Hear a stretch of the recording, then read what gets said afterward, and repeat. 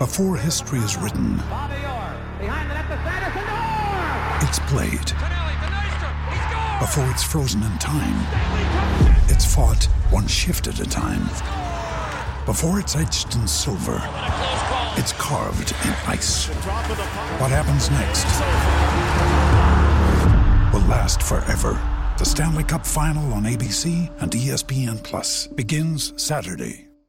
This episode is brought to you by Shopify. Whether you're selling a little or a lot, Shopify helps you do your thing, however you cha-ching. From the launch your online shop stage, all the way to the we just hit 1 million orders stage. No matter what stage you're in, Shopify's there to help you grow. Sign up for a $1 per month trial period at shopify.com/special offer, all lowercase.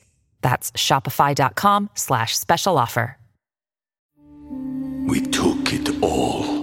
We brought them to our land. An endless night, ember hot and icy cold. The rage of the earth. We made this curse. Carved it in the blood on our backs. We did not see. We could not, but she did. And in the end... What will I become? Senua's Saga. Hellblade 2. Play it now with Game Pass.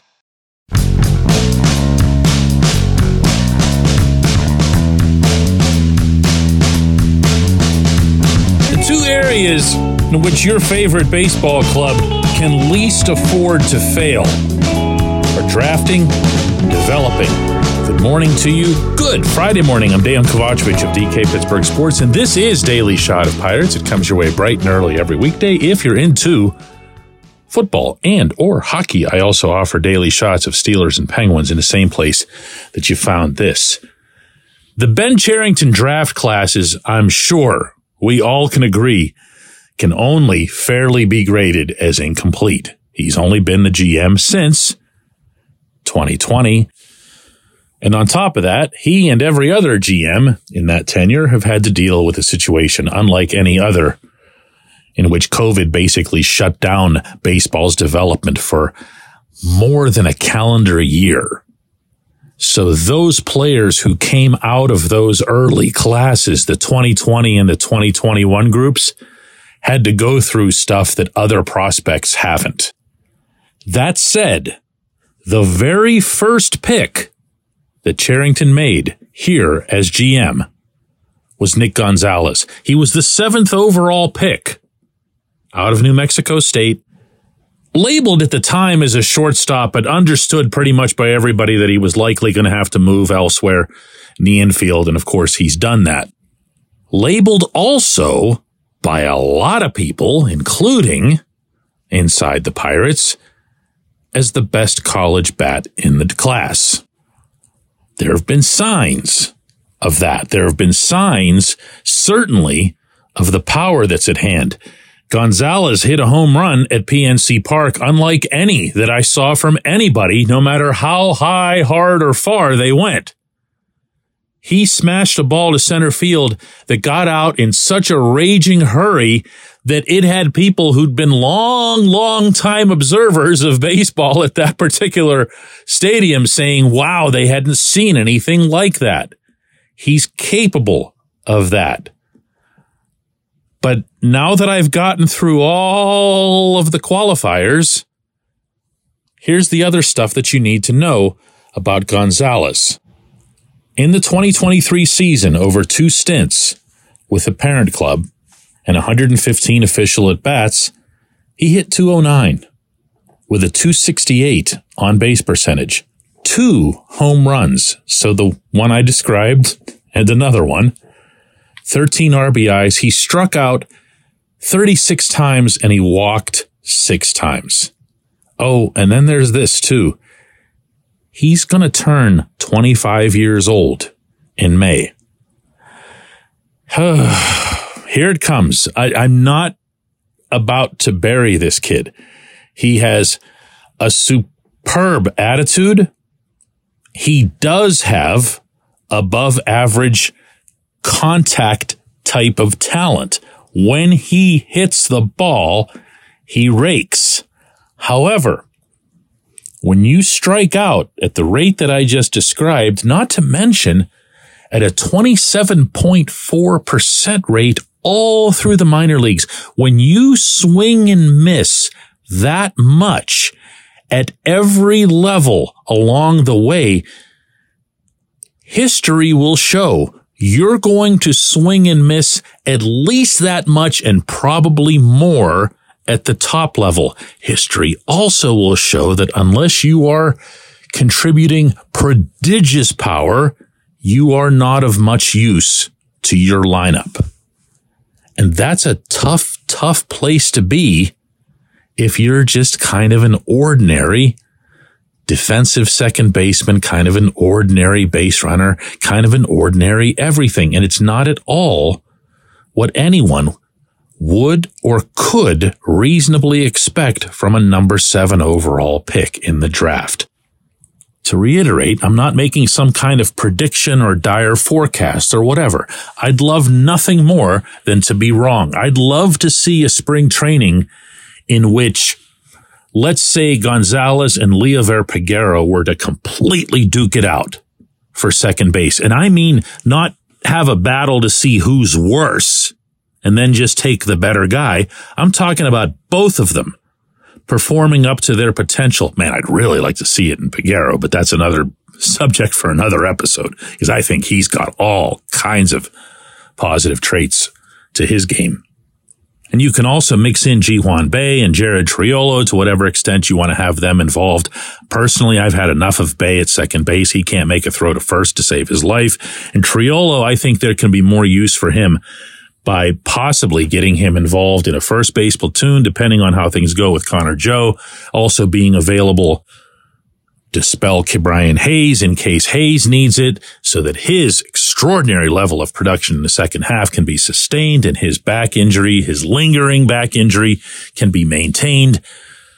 But all of this solves itself by Gonzales having a big spring, and by Peguero having a big spring, and by management having a really big and really difficult decision to make, or maybe just figuring out a way to split time with them. Right now, that can't be the realistic outlook, not based on what we've seen to date from Gonzales. He is swinging and missing a ton. And that's in large part because he isn't working walks, and that's in large part because he isn't showing the eye that you want, that you need for a hitter of his type. He's not a big dude at all. In fact, just watching him walk around the clubhouse, you can forget that he's a player in there. So he's not about to go Rowdy Tellez on you and just mash for a while and make you forget about all the Ks. He's got to become a more complete hitter. Please don't make me repeat why I don't believe that will happen, at least not in Pittsburgh. When we come back, J1Q. This portion of Daily Shot of Pirates is brought to you by our friends at North Shore Tavern, that's directly across Federal Street from PNC Park. It's home of Steak on a Stone, an eating experience, underscoring the word experience. The steak is brought to you partially cooked on an 800-degree stone, and you do the rest. It's a ton of fun, it's a great meal, and it's a baseball atmosphere like no other in Pittsburgh. North Shore Tavern, right across Federal Street from PNC Park. Your front door, your car, your bike, your computer, your gun. Safety is a habit. Every day you lock and secure your home and everything you want to keep safe. Gun safety and responsible storage are no different, and the best way to help prevent accidents, misuse, and theft. If you have a firearm, own it, respect it, and secure it. Visit ProjectChildSafe.org. Brought to you by the National Shooting Sports Foundation and the Bureau of Justice Assistance. We took it all. We brought them to our land. An endless night, ember hot and icy cold. The rage of the earth. We made this curse. Carved it in the blood on our backs. We did not see. We could not, but she did. And in the end... What will I become? Senwa Saga. Hellblade 2. Play it now with Game Pass. Think you know the Brooks Ghost? Think again. Introducing the all-new, better-than-ever Ghost 16. Now with nitrogen-infused cushioning for lightweight, supreme softness that feels good every step, every street, every single day. So go ahead, take your daily joyride in the all-new nitrogen-infused Ghost 16. It'll turn your everyday miles into everyday endorphins. Let's run there. Head to brooksrunning.com to learn more.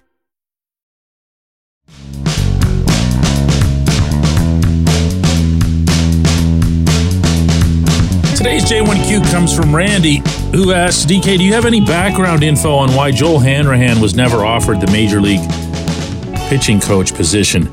Randy, I do.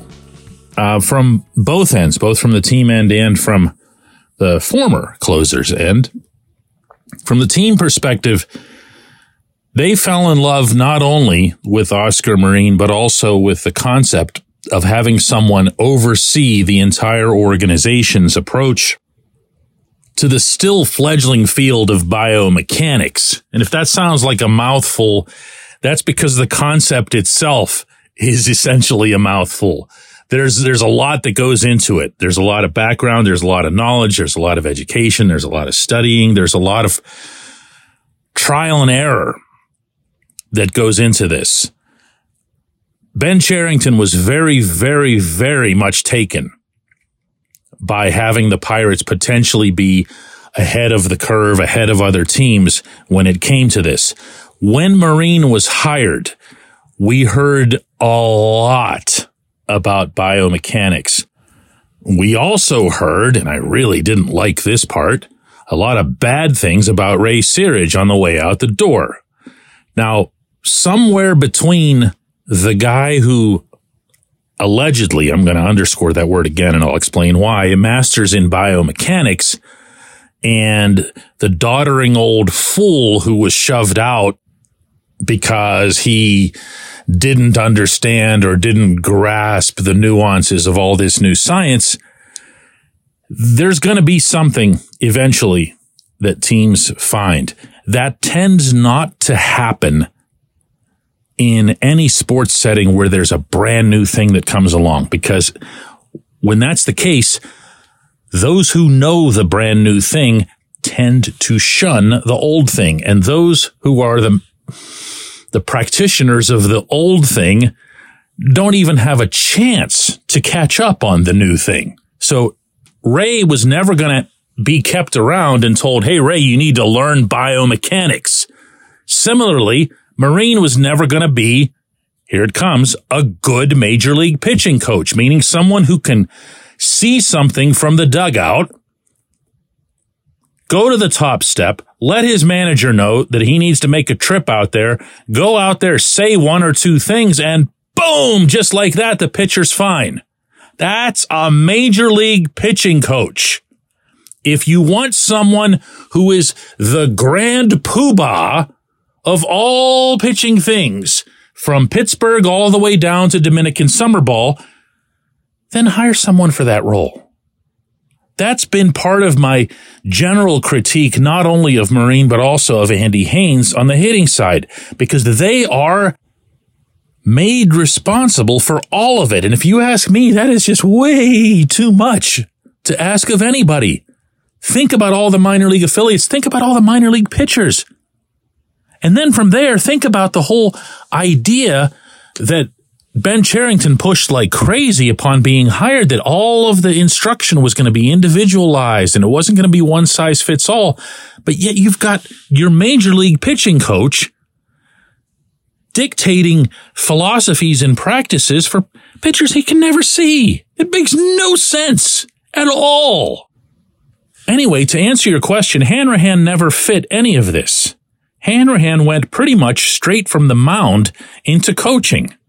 And Hanrahan was going to coach pitchers the way he pitched and, of course, the way that he was coached.